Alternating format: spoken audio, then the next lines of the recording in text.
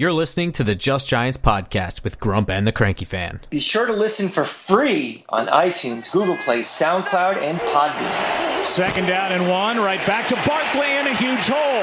Saquon Barkley off to the races, and the home run hitter has gone deep here on the second play from scrimmage for the Giants. Welcome back to Just Giants with Grump and the Cranky Fan, the best damn podcast for the best damn football team. I am your host, the Football Grump, and this is Mike the Cranky Fan. This is Breakfast with the Grump. This is the earliest we've ever recorded. I am coming to you live from St. Pete, Florida. I'm down here for Florida USF this weekend, and unfortunately I took a late flight last night, so we have to do this super early Friday morning. So you get to see our ugly morning mugs today. Yeah, we're starting off the season a little shaky because we got to do this one the day it's coming out, and then next week we jump right into a Thursday night game, which is both bullshit and annoying. So it's a shaky start for us. It's a shaky start for the Giants. They are hosting the Denver Broncos Sunday at 4:25 at MetLife Stadium. And it's not really, I don't know, what I would consider the best matchup in the universe to start off the season. Would you agree? I mean, it's the NFL. I mean, you could say there's tough matchups in every game. So not ideal with the defense of Denver, but something I keep reminding myself that people are so doom and gloom about this game and already marking it off as a loss. If you look in Vegas, their win over/under number is only 7.5. So we're not talking about a team that's making their reservations for the Super Bowl just yet. So let's not get ahead of ourselves and freak out because of the limited amount we've seen for the offensive line in preseason. Let's talk about this rationally and see where we go. Yeah. Yet though, I believe the Giants are going in as 2.5-point underdogs though. That's right. I mean, that doesn't mean a public sentiment about this craziness is out there. It's just let's think about this realistically and see if this is actually a good investing opportunity or not. Yeah. But anyway, we're coming to you live this morning. Not live. We're coming to you from YouTube for only the second time. So be sure to like, subscribe, and let other people know as well that we are on YouTube now, which is much, much, much cooler. And if you're still old school and you want to listen to us on the podcast, you know where to subscribe: iTunes, SoundCloud, Google Play, all the normal places. So if you've liked us before on podcast, keep listening there. If you're here for dates, YouTube, welcome. And hopefully you have your safety glasses on, looking at our faces. But away we go for another Giant season starting this weekend. Yeah, and we're coming into this one with plenty of headlines because it is week one. This is probably the hardest episode to do, I would say, in my opinion, because we're just basing... You don't want to base anything on preseason, but you can't base things on last year, So It just comes down to some of our best guesswork and stuff, but there's plenty of headlines coming into this. And for starters, the Broncos are starting Teddy Bridgewater over Drew Lock to start the season this year. I would say that I'm not entirely surprised by that. Not at all. I mean, I thought it was even silly that there was a quarterback battle all preseason. I mean, to me, Teddy Bridgewater, he's a solid. I think he's a solid starter in the NFL, and Drew Lock is not. So, I mean, injuries aside and everything, and just because you're on a second or third team doesn't mean that you are, useless as a quarterback. And so, to me, he's a starting quarterback. I think that was all like a big charade, maybe a little gamesmanship before game one, but this is who I expected to see as their starting quarterback. I find these two teams to be very interesting, and I find this matchup to be a kind of a bummer because I would say they're in a fairly similar, that was weird, a fairly similar state right now. I'd say the Giants are just slightly ahead of where the Broncos are in terms of building a team. Vic Fangio is a defensive guy. He's kind of built that defense first. It's a good defense. It's a good roster that Denver has put together on the defensive side of the ball. And, offensively, we see kind of, I would say, similar struggles in terms of the defensive side that you can put a lot more trust into, but the offensive side is kind of a mess, but they're a little different, right? The Giants right now have spent the offseason, they went out, they've gotten the quarterback that they hope is the future of the franchise, and this last offseason they have just dumped money into upgrading this team, but specifically the talent around Daniel Jones. Whereas Denver is kind of in a weird situation where they went out, they got their quarterback that they hope is the future of the franchise. He's not ready yet, so he's not even playing. He may not, just as Daniel Jones is, but may not be the future of the franchise at all. But instead of surrounding him with skill position players, it seems that like a lot of the investment was in that offensive line. And so we have two separate kind of offensive situations, but otherwise from a team perspective, the same kind of thing where we have a quarterback you're not sure that you trust, and he's got to limit his mistakes, but defensively you feel pretty comfortable. So it's kind of an odd matchup. It's almost like a mirror matchup to start the season. Yeah, say what you want about Daniel Jones, the Giants have their quarterback that they've invested the future in, and he's what they're rolling with for, the foreseeable future, at least this year, at least next year, maybe the year after, where Teddy Bridgewater is, I just gave him probably more praise than he deserves, but he's kind of a stopgap solution for them. And, when you're rebuilding a team, you only have X amount of resources. You only have X amount of draft capital to spend. You have X amount of, salary cap money you can spend. So you can't fix everything all at once. And the Giants, made the decisions last year to upgrade, the secondary and, the wide receivers and everything, but the offensive line, there are some pieces still that need to be addressed, and people are complaining about our offensive line.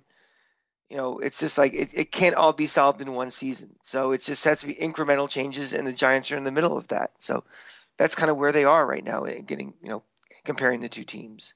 What's very interesting is that I sit here and tell you that they're in a similar situation, these teams. And, in kind of getting ready for this episode, I found that the team that has spent the most money on its secondary is the Denver Broncos in the whole league and for this year. And the team with the second most cash investment into their secondary is the New York Giants. Yeah. So, they're makes very, a lot of very sense. Similar. Yeah. In this league now, the way the league is, and if you watch the game last night, which we'll talk about a little bit, you better have a good secondary. You better be able to handle teams throwing 50 times and throwing all over the place. So, having a good secondary is just as important as having a good pass rush and being able to stop the run. You can't neglect it, and you have to spend money on it. Good corners they're going to get very expensive in the open market. So that's how that price tag jumps up. Mm-hmm. Yeah. And to your credit about the offensive line, the Giants had their own news come out this week. Kind of a big headline. It was a shock to me. Nate Solder was named as the starting right tackle for the Giants going to week 1. We were talking before.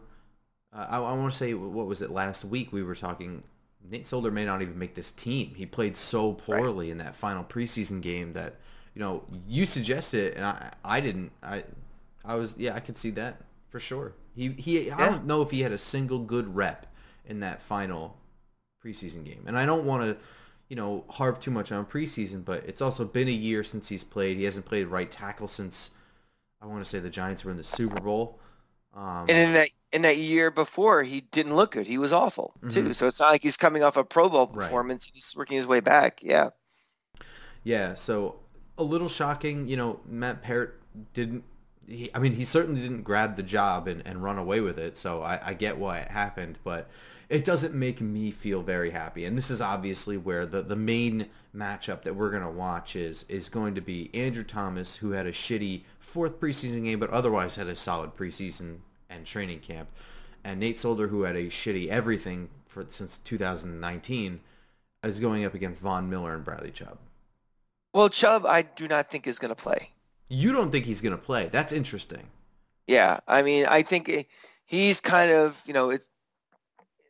from all the things I've been reading and seeing and stuff, I have a feeling he's not going to play. So that would be a huge sigh of relief for Giant fans out there. We're talking again about, we just said this thing about Andrew Thomas had a bad fourth preseason game and Solder having a bad game. The thing, we always have to remind ourselves is that we watch probably 1/100th of the snaps that go on during training camp. We see what we see in these limited amount of appearances in preseason on TV. The coaches see every drill, every snap, every situational thing they put these guys through. They know more than we do. And, we see a small snapshot of how these guys look. And, if they think that Nate Solder is the best solution right now at right tackle, they're not doing it because they're trying to be funny or trying to be, smart asses or something. They honestly must see something during, Monday through Thursday during training camp that we haven't seen. So if you trust this coaching staff, and, we like to say how much we like Joe Judge and his, we think he's an up and coming coach. We have to kind of put our trust in it that they're making the right move right now. It's going to bear out very quickly over these first couple of games, but I think that's just kind of the way we have to roll right now. Yeah, I mean, it was certainly a shock to me, but at the end of the day, I have to just bank on what the coaches are seeing. They clearly gave Matt Peart every opportunity to earn the job, and so when they don't give him the job, I have to think that there is a legitimate reason for it. This isn't, lunacy. Yeah. It's certainly not a good position to be in. Yeah, remember though when they drafted Peart, the words we said, and I think the words you said were kind of, this is a bit of a project. Oh yeah. And to me, a project is like 2-3 years down the road, and this is his second year, but like this has been a crazy 2 years. Basically last year, we said this countless times on this show, it was so crazy with no offseason and things. It's almost like a wash. So, it'd be interesting to hear what this coaching staff has for a timeline for him to be realistic. Is when they expect him to be like a legitimate starter and ready to go. So it might be right according to what their plan is for him based on his developmental needs and how he's progressing along. Yeah. I mean, that you could be right, and we would never have that insight, to be honest. Because even if coaches said that at a press conference, we would just say, like, oh, they're just, that's just the right answer to justify whatever. So, yeah, you're right. He might be close enough along that they think they can just fill the gap with a guy like Nate Solder, not have to go out and get somebody else to fill that spot. I mean, it might be something where, we think in about 3 or 4 weeks that he'll be ready to take over and away we go, or a couple of weeks, or maybe there might be a little tweak that he has or something that he's not 100% ready to go, that maybe not even be worthy enough to be on a injury report, but just like, let's start with Solder to get started, and then that transition will happen. So I'm not overly concerned about Peart, like his development or why isn't he starting. I'm more concerned about Solder starting, the person. Yeah. But I'm not looking into this anything as like, what's the long-term implication is, or what does this mean? If we're having this show on November 1st and Solder's still starting, well, one of two things. One, he's playing well and he's still starting, or we can have that conversation about what's his story. Yeah, and this pass rush is going to be like probably the main thing in this game. We can't have Daniel Jones under fire immediately and on every time he drops back in this game. It won't end well. Run around for any quarterback, and especially him. Yeah, but I mean, yeah, I'm not even really worried about him, but I want to see him be able to develop and grow, and it just seems like it's been forever since he's just been able to play a game from a clean pocket for most of the game. He's had a start to his career where every drop back is usually, somebody's coming at him in the whole time he's been here. I would just love for a game to not have that happen, but that's probably not going to happen in this game. Now, what's interesting is you think that Chubb is not going to play. He's basically the only one on the Denver injury report. He is limited. He's dealing with an ankle that has been nagging for quite a while, but he's played throughout the preseason. Noah Fant, Miller, Okwebunam, and Cortland Sutton, they were all full participants in practice with their various nicks and bruises. But Chubb has been kind of just popped up on the injury report this week. So I find it interesting. You don't think he's going to play. I think that was like random gamesmanship from Fangio. I think he's just tossed him on the injury report and stuff. I've heard a couple of podcasts with some Denver people, Denver insiders and stuff, and they were kind of, I don't know. I'm not so confident he's going to play or not. So that's where I'm kind of coming from. And, it's one thing if you're just reading just the transcripts of what the coaches say or listen to the, their media sessions, and you can tell when someone's saying bullshit or not, when it's complete coach speak. But I got the sense there was definitely kind of a doubtfulness about the tone of some of these guys. So, I mean, if he plays, I'm not going to be super shocked, and I'm not going to be like, oh, but, I if you put a gun to my head, I have a feeling he's not going to play. Or if it is, it's very, very limited. That's interesting. The Broncos do have kind of a decent rotation at the outside, but not having Chubb available for this game would be monumental. Or having him in some limited capacity would be beneficial as well. So that's really interesting. Von Miller missed all of last year. In the preseason games I've watched, and again, I acknowledge that the preseason, I just don't have anything recent to watch otherwise. He's looked like his old self. Chubb, I will say, has looked in the preseason a bit slow, maybe not as confident. And I also acknowledge that he's not probably going 100% in a preseason game. So I don't know, though. It could be a lingering ankle thing. I'm going to assume that Andrew Thomas is going to have to deal with him. Oh, I would prepare for the worst and hope to be pleasantly surprised. But I just I have a feeling he's not going to be there, which would be a great thing for Andrew Thomas. That's for sure. Yeah. The flip side is the Giants' injury report here. It's obviously much longer. They've been dealing with injuries to all of camp. But it seems like just about everybody besides Evan Ingram is looking like they're going to play. Now, this is Friday morning, so this is the practice today that may change everything that we're recording and releasing for you. But, of course. But, I mean, that's why you follow us on Twitter at @football_ground. Where I can amend these kind of statements. But, the practice report's a lot longer. But, Adoree Jackson, Kenny Golladay, Kadarius Toney, Kyle Rudolph, Saquon Barkley, and Shane Lemieux, those are your usual suspects. They all appear as if they are going to play. Toney is officially listed as a hamstring injury, by the way. I don't know if that was ever actually said by a coach. It hasn't been. We all assumed it was COVID-related fallout. We never actually heard hamstring before. Right. And I believe his junior year at UF, he dealt with a hamstring and was out for a few games for that. So this is nothing, I don't know if it's related to something that happened, 2 years ago, but he had a hamstring issue prior to this. Yeah.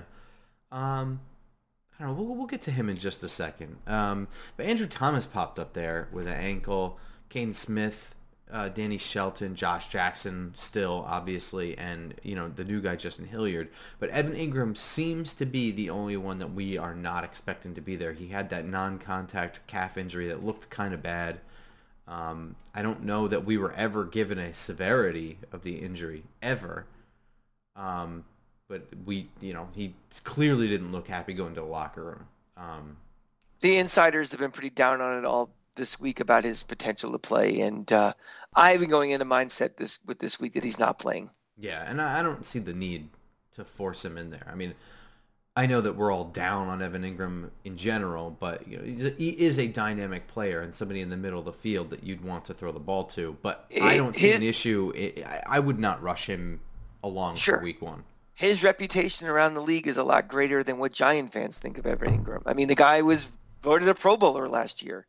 I mean, that sounds really silly, but there's enough of his perception out there that he's a guy you have to kind of game plan a little bit for, and he's a mismatch problem. So not having him on the field, either if he doesn't have the production that Giant fans are hoping for, or those, drops at the wrong time, it's still a presence out there, and it's a game planning presence that, the drop off to Caden Smith or something is a lot different. Yeah. Different, but I wouldn't say necessarily like a overall drop off. They're just kind of different. I don't think you'd ever really use Caden Smith and Evan Ingram on plays designed for each other. You know what I mean? Right. Well, that's what I mean, though. I mean, you're game planning more for a more dynamic play from a guy like Evan Ingram. Something that you're trying to how do I overcome a mismatch potential when you're game planning for someone like him, where it's different with Caden Smith. Yeah, definitely. And speaking of game planning, that's kind of the other matchup I want to watch here. It's kind of difficult coming up with matchups to watch when we've had such an extensive injury report, and it's week 1. I mean, I don't know what to think of a lot of these Broncos players, now in this system, but I am very interested to see Patrick Graham and Pat Shurmur going head to head. I like Pat Shurmur as an offensive coordinator. I think he's, I wouldn't say brilliant, but I would. That's why he got the job as the Giant head coach. Immediately got the job as an offensive coordinator upon his firing as well. Yeah. I'm interested to see how that works. I mean, he's worked with Teddy Bridgewater in Minnesota as well, right?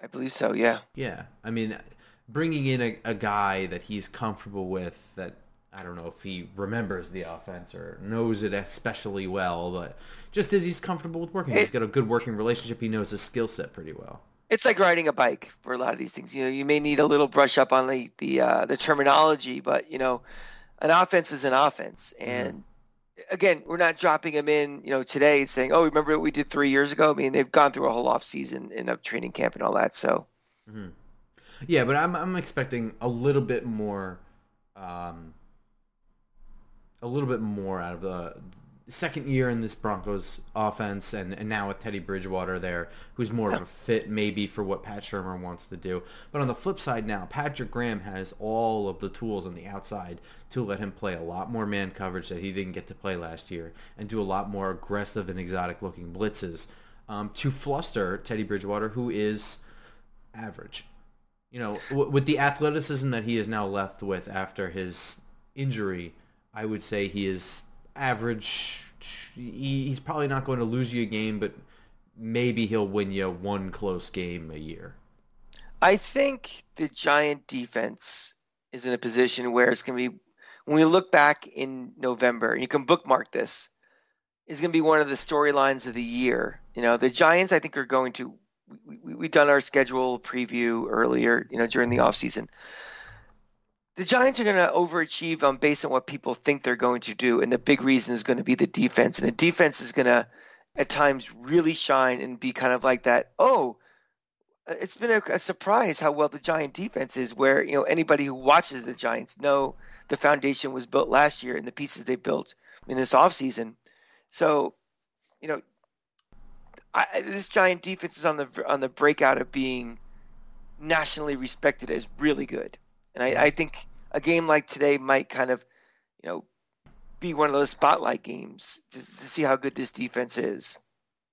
Oh, sure. This is like, you've been saving up for months and looking at I don't know cars, but like a new Corvette, and you've finally got it, and you've filled out all the paperwork for the title and stuff, and Sunday afternoon is the keys.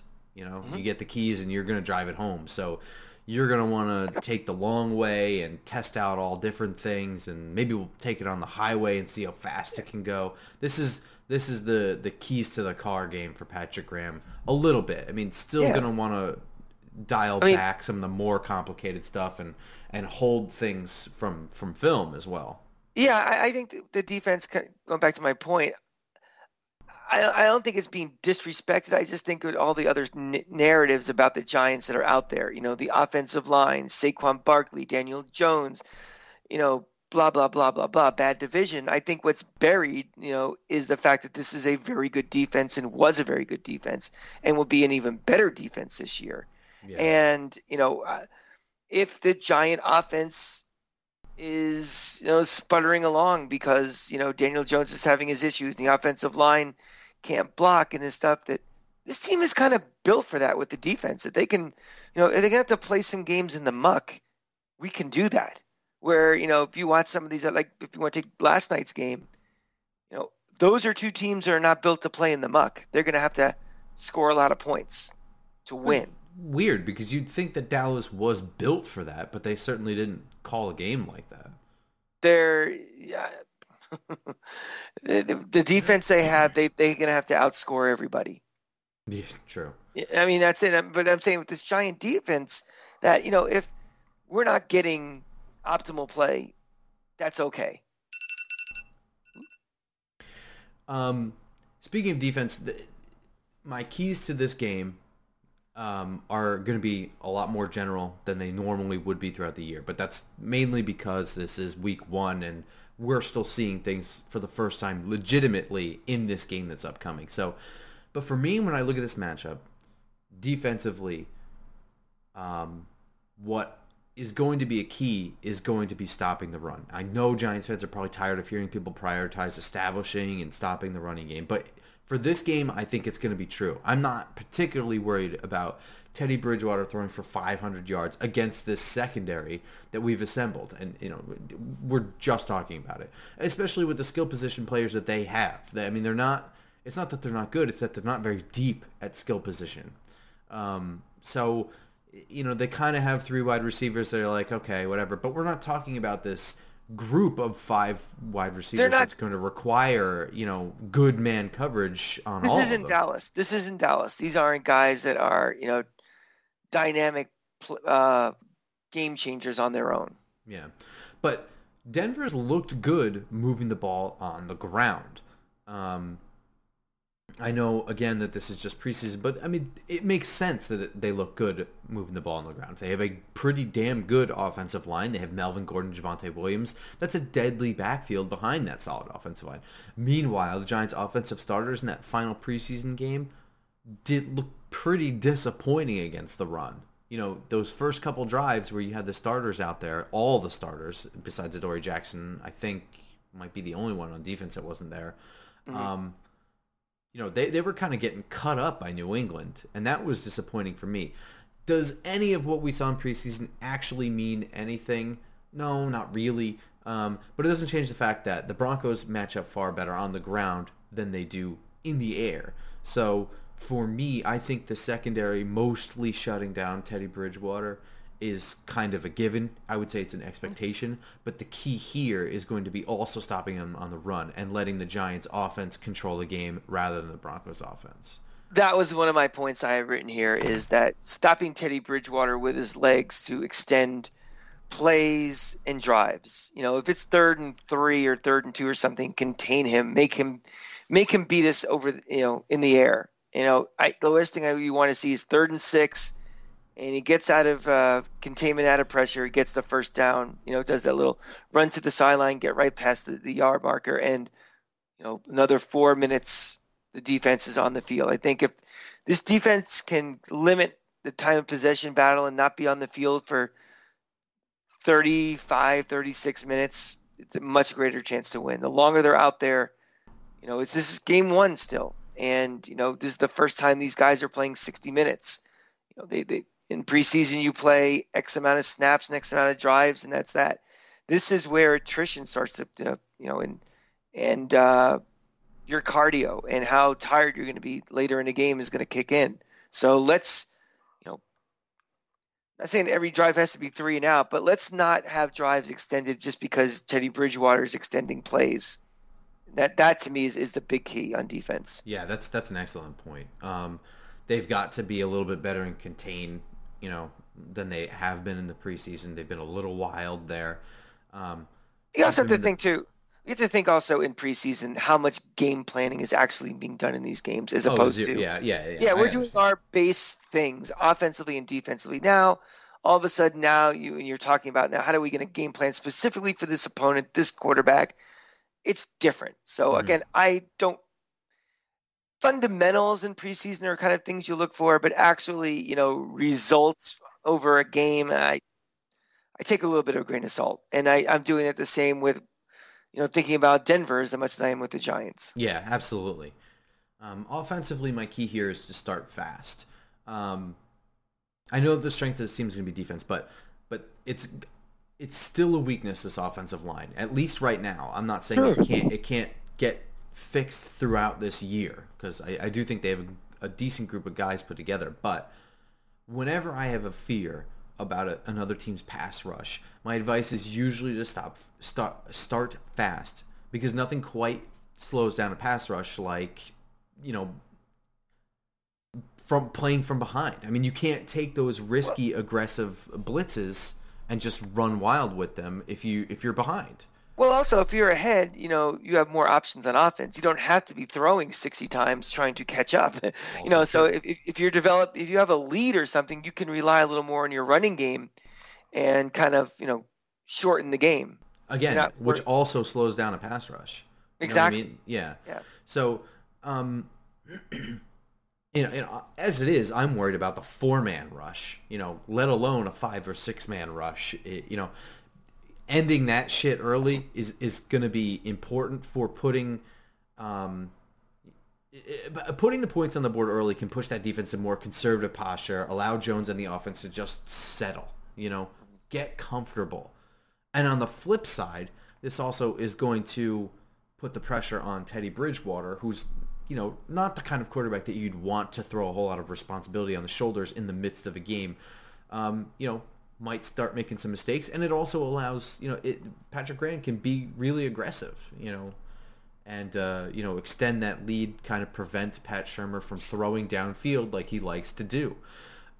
So for me, putting points on the board real quick, those first 2 drives are going to be important. If you come away with 10 points in the first 2 drives, you're in good spot. 14 obviously is perfect, but the first 2 drives on the defense as well. We don't want to be down 7-0 after the first drive. So we're really asking for points on the board early and a defense that kind of stands its ground for right now.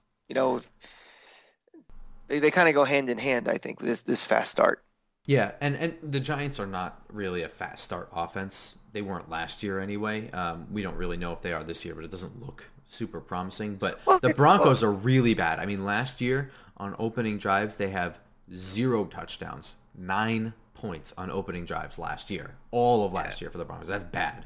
That's awful. That's really bad. Well, and again, we're not talking about a fast, we're not saying that they need to go down in a minute 30, go length of the field and score. We're talking about we want results at the end of these first 2 drives. We want, 10 points would be fantastic. That's kind of would be what we were looking for. We don't want 2 3-and-outs. Exactly. That's kind of my point is making those first 2 drives worth it. 10 points is obviously what you're probably shooting for. 14 is perfect, and 7 would be acceptable. But 0 on the first 2 drives is going to put this game in a position that they probably don't want to be playing from. Of course. We're right around the half-hour mark, so is it prediction time? It is prediction time.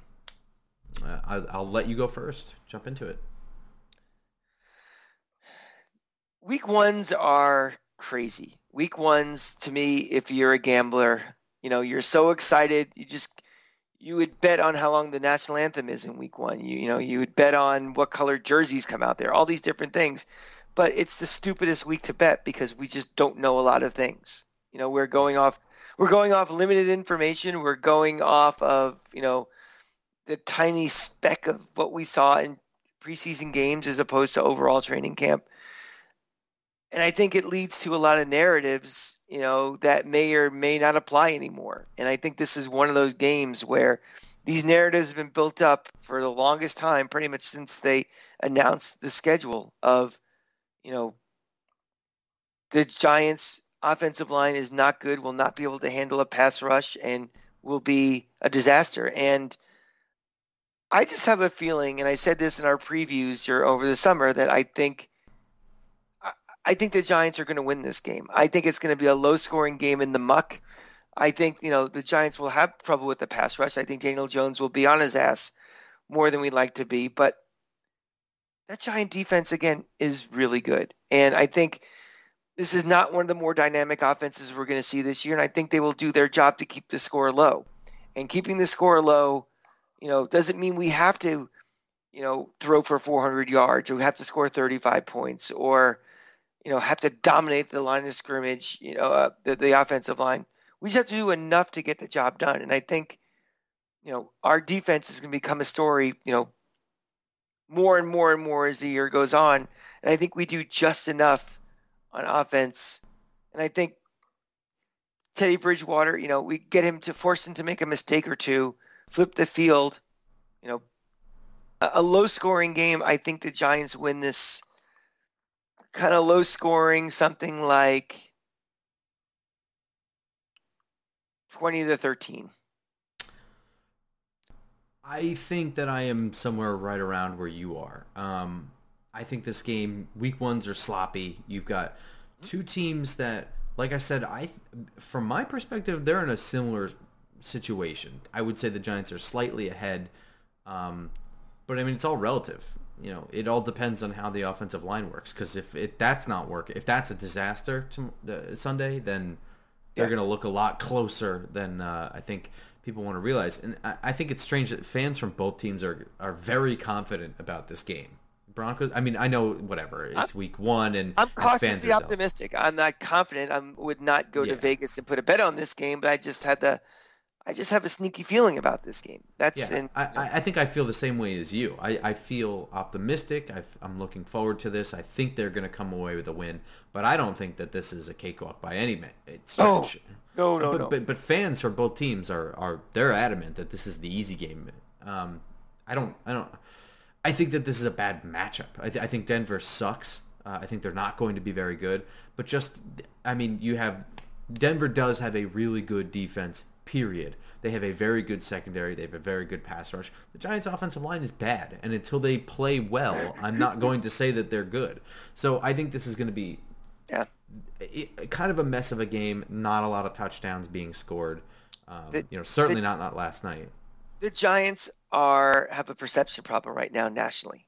And it's been snowballing over the last couple of weeks that they're considered one of the, a team that's going to win 6 games. Most national people are. Daniel Jones has been taking a beating nationally by the talking heads. The offensive line we all know. So the perception of this team may not be exactly aligned with this team actually is. And the only way you change that perception is hanging W's on the scoreboard and hell yeah, man. playing better than people think you are. That doesn't mean overachieving necessarily. It's just playing to what we actually think they are. So I think that perception cleaning starts this week. Not that I think that the Giants are so much better than Denver. I just don't think the Giants overall are as bad as the Stephen A. Smiths and the Bill Simmons of the world, the guys who have the loud microphones and are shaping perception for a lot of people, not the hardcore football fans, but the ones that, you have a conversation with a buddy of yours. Oh, the Giants suck. Why do they suck? Well, the offensive line stinks. Like, okay, well, now's a chance to kind of prove how good or bad you are. Yeah. I think they eke out a win, but I think this is going to be mostly field goals and some sloppy play, and I think there's going to be some big broken things and things like that. I have the Giants hanging 26-20. I think that's how I've got that one going. Yeah, I think we're similar. I don't think there'll be as much scoring as that in this game, but I think the sentiment's kind of there. I'm saying like the game last night, you saw it was very sloppy. It was there were silly turnovers that weren't even like real turnovers, like balls popping out of receivers' hands, a lot of penalties, a lot of stuff. Like if these two teams played later in the year, the game may not be so close because you're taking away the elements of the game that make a game closer. Right. Dallas is in that game because of 4 turnovers, not because they're playing, step for step with Tampa Bay in that game. Not even a little bit. Let's get into that. Normally what we would do is this episode would be Friday morning, recorded Thursday night, and we give you our predictions for the whole NFC East. Real quick, before we do that, one thing we haven't talked about, which is, I guess, it's pretty unusual, I guess, for a Giant podcast. We haven't mentioned 26 once. He's going to play. I mean, like I mentioned, he's on the injury report, but everybody seems to think he's going to play. I think he plays. I think he has a controlled set of snaps. That was my question. Is what is your reasonable expectation for what he's going to do in this game? Less than 10 carries. I was going to say 10. Snaps or carries? I think I'll have 10 carries. I think I'll have 12 to 15 snaps. Yeah, I'm right around there with you. Somewhere in there. 20 would be the absolute maximum, barring overtime, in terms of snaps. But yeah, I mean, that's a difference maker. But again, until I see it, I'm not going to sit here and tell you that he's going to have some breakout game. I would like to see him rip off some crazy-ass 20-yard run. The fact that he's even out there and is being considered is something that the Denver coaching staff has to think about, and that is kind of a win in itself. Absolutely. All right, so let's whip around the league. I had prediction, actually, that Tampa Bay was going to win 31-17. I was not that far off. If I had factored in Tampa Bay giving the ball over 4 times, 3 kind of, I probably would have had a closer score prediction. The game ended 31-29. Yeah, I mean, they were just about to score and had a turnover. That one pick that just bounced off the receiver's hands, that's fluky. You know, that changes everything. That changes field position. That changes time possession. It changes all these different things. Let's talk more really quickly about, Dallas for a second, because that's who we care about more. How successful is Dallas going to be this year if they have to throw the ball, 50 times? That's weird. Dak Prescott came in with a shoulder injury that kept him out of all preseason. Now, either that was bullshit or they've just made a calculated risk having him run the ball only, 10 times? Something like that. Yeah, ridiculous.